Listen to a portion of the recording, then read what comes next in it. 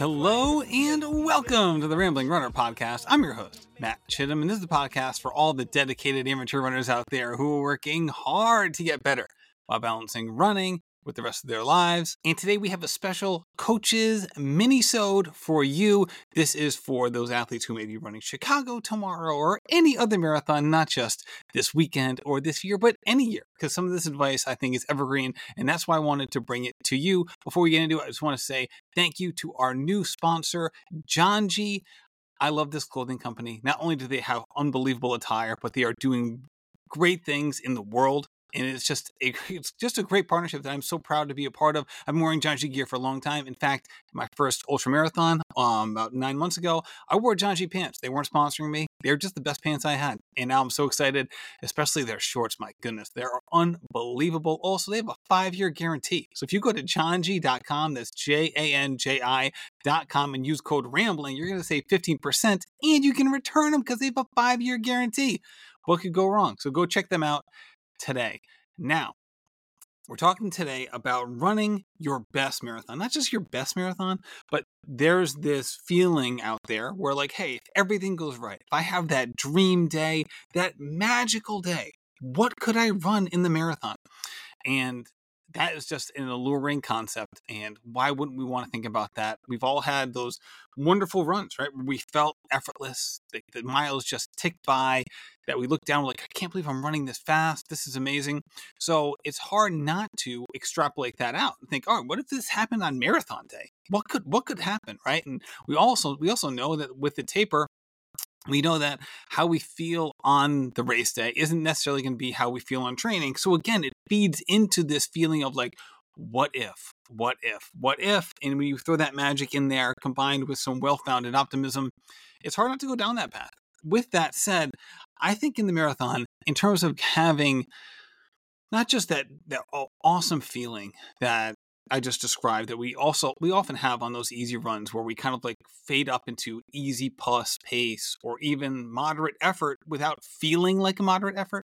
When it comes to running your best marathon, that's not really the ingredients. That's not the encapsulation of what's happening, because when you have your best marathon day, or to put it more metrically, your best marathon time, especially your best marathon time in relation to your fitness, right? So that's really what we're talking about here, right? Your best marathon time might be, say, I'm just going to throw out random numbers here. These might not apply to you. So your best marathon time ever is 3:20. But maybe your best marathon ever was the time you ran 3:35 because you were kind of in 3:35 pace and you executed it. Where maybe you ran 3:20 one time, but you were really kind of in like 3:10 pace, but you kind of fell off.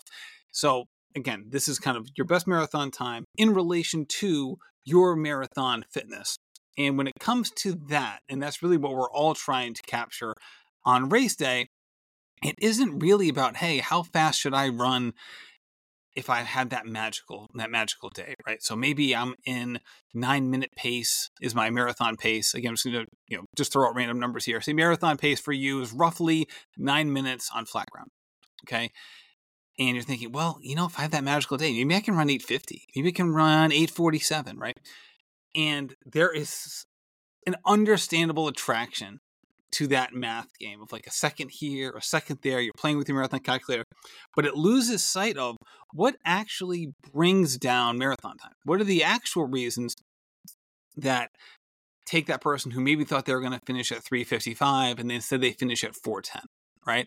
And it's not because, I should have run faster in the first 13, 14, 15 miles. That is almost never the reason, unless someone is really not confident in their abilities or some other factor, right? It is very rare for someone to fall into that bucket, exceedingly rare. The thing that most often stops people from running their best times is what happens over the final 6 to 8 miles. Okay, that last 10K or so is usually what causes people to not run their best. Oftentimes, again, the vast majority of amateur runners are not going to negative split, okay?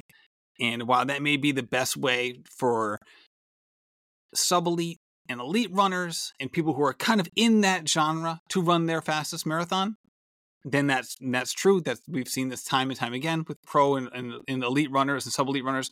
For amateur runners, this can be really tough because in order to do that, you really have to have accrued a ton of miles from a training perspective, and usually run a pretty good amount of marathons, because the stimulus of a marathon is something that can't really be encapsulated or mimicked in training. So for someone who's run like under 5 marathons and typically runs 35 to 45 miles a week, which is great, it's really hard to negative split a marathon. Okay, so you're probably going to positive split a little bit. There's nothing wrong with that, but you really want to make sure that you're not positive splitting like crazy.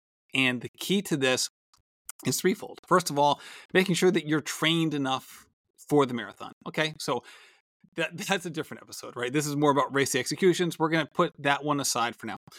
The other two are pacing and nutrition. Okay, so again, the nutrition side is making sure you're getting at least 200 to 300 calories per hour. This can be a combination of gels and liquid nutrition and things of that nature. Okay, from a pacing perspective, there is this feeling of like, all right, I just go a little bit faster here, a little bit faster there, shave a couple seconds, right? So say, let's go down a little math rabbit hole here. Say for 12 miles, you take 5 seconds off your pace for the first 12 miles of the race. Okay, think, okay, like instead of running 9-minute pace, I'm going to run 8:55, right? That's going to maximize my time. It's going to give me that special day, especially if I'm feeling good. I'm going to take those 5 seconds off, right?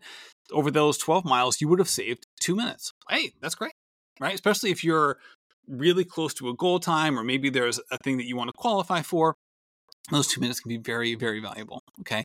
With that said, and this is the thing, if you go on to Strava and you look at a lot of your friends' marathons, or even they don't be friends of yours, just people that you know, or people that you have a chance to view races in the Strava setting, you'll notice so often that people's marathon times aren't necessarily related to how fast they ran the first 18 miles. It's usually about how much or how little they faded at the end. And I can't tell you, as someone who does this for a living from a podcasting perspective, and as a coach, and someone who just likes to follow people on Strava, I love numbers and I love to follow people. How often, again, I'm just going to throw out random numbers here, an 8-minute pace can become, in the last 10K, all of a sudden it goes to 8:25 pace, and then the next mile is 8:35 pace, and then it's 9:10 pace, and then it's 9:15 pace, and then it's 10-minute pace. And not only do you hemorrhage the 2 minutes you just saved, but you usually throw 2, 4, 6 more minutes on top of it. And this is the key. I hope you have a magical marathon day, and I hope it goes well for you. However, there's no such thing as an outlier marathon that exceeds your training, okay? You are not going to run faster than you've run in the past in terms of like what you've been able to do in training, okay? Because that's just not how the marathon works. It's just also not how your physiology works. And you can maximize your physiology. You can get it to the utmost. You can have that 100 out of 100 day, right? You were prepared for, this is the best case scenario. Maybe you don't even know what that is necessarily, but maybe you reach your full potential on that day. That is amazing. That is not a fluke. That's not magic. That is just what you were capable of. Okay, and that is a fact. Now, with that said, there's no such thing as exceeding that level. Okay, there is no magical day. There's especially no planning for that magical day. Okay, so plan for, roughly. I would say don't plan for your best day. Know what your best day could entail, but maybe plan for a little bit below that, because you don't know, first of all, what hurdles may come. You don't know what negative things may arise. Also, and here's the thing, you want to give yourself a little bit of wiggle room, because it's so hard to even split or negative split a marathon, that you want to give yourself a little bit of wiggle room so that when things do get challenging, and they will, and when you feel uncomfortable, and you will, that you have a little more gas in the tank, and you don't want to look back at your marathon and be like, oh my God, I pushed it. I was trying to thread the needle. I was giving myself no margin for error. And then at mile 21, it all started to unravel. And that's going to happen to everybody. And that doesn't mean you should be filled with years of regret or anything like that. But from a planning perspective, plan for a good day. Don't plan for the perfect day. Plan for a good day. And if you are having that perfect day, that doesn't mean that all of a sudden at mile 8, let's turn it up. it means that later in the race, you're going to be potentially running the same pace you were running in the beginning. And maybe you could even speed up near the end, potentially. That would make it the magical day. Okay. Now, this isn't, I've heard some people say, like, all right, in a marathon, the first 18 miles are a warm up for the final 8. I wouldn't go that far, but that, that saying does scratch at some truth. Okay. So again, your magical day isn't about what's happening in the first 2 hours or so. It's about what's happening in the last hour and making sure that you're setting yourself up for success in that last hour from a pacing perspective and from a nutrition perspective. And hopefully in the training, you've also allowed or set yourself up for success from a strength perspective. Again, we're talking about training on different days. We certainly do. That's not about this marathon. So again, that's not about this mini episode. Again, I will just say this. Anything that you do on race day is because you were capable of doing it. You didn't do it because of magic. You didn't do it because, the stars were aligned. Okay. Everything that you do physically is because you were capable of doing it. Okay. Make sure you plan for a good day, not for the best day, so that you give yourself some wiggle room and you're not trying to, to mix my metaphors here, thread a needle so tight that it's easy to miss. And if you miss, you're going to hemorrhage time late in the race. And finally, that great day, that quote unquote magical day, isn't what happens in the first 2 hours. All right. For an amateur runner, right? If you run a 2-hour marathon, you're not listening to this episode. Okay. But if you're an amateur runner, it's not what happens in the first 2 hours. Okay. I hope those are great 2 hours, that you enjoy your experience, that you have fun, you have a smile on your face, you're enjoying the experience.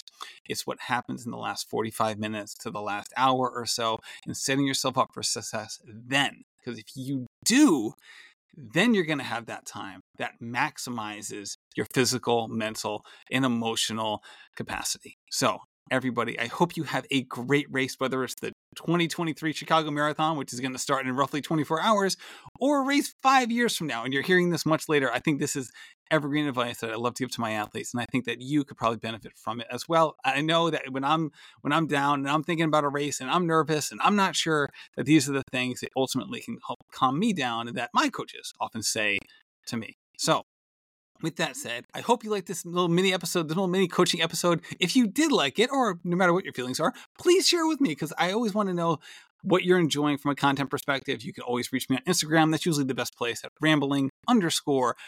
Let me know what you think. And if you did like it, please share it with a friend. I really appreciate that. Also, as always, go check out our sponsors. In this case, it's John G. Unbelievable running attire. They're also making a difference in the world. That's not corporate speak. It is true. They're giving back, I think, 2% of all of their revenue to, I think it's a water cause. And it's absolutely fantastic stuff. In addition to that, it's also the best running gear. And I know that because I was wearing it at an ultra race while I was sponsored by a different company. I was wearing John G at a race because I loved it. It was great. And I ran 9 hours in the 50K in the mud, and the pants were absolutely ideal for those conditions. And if they're good for those conditions and they weren't waterproof pants, they're going to be good for any conditions. So that's johng.com, code rambling to save 15% on your order today. Thank you so much for listening, and happy running.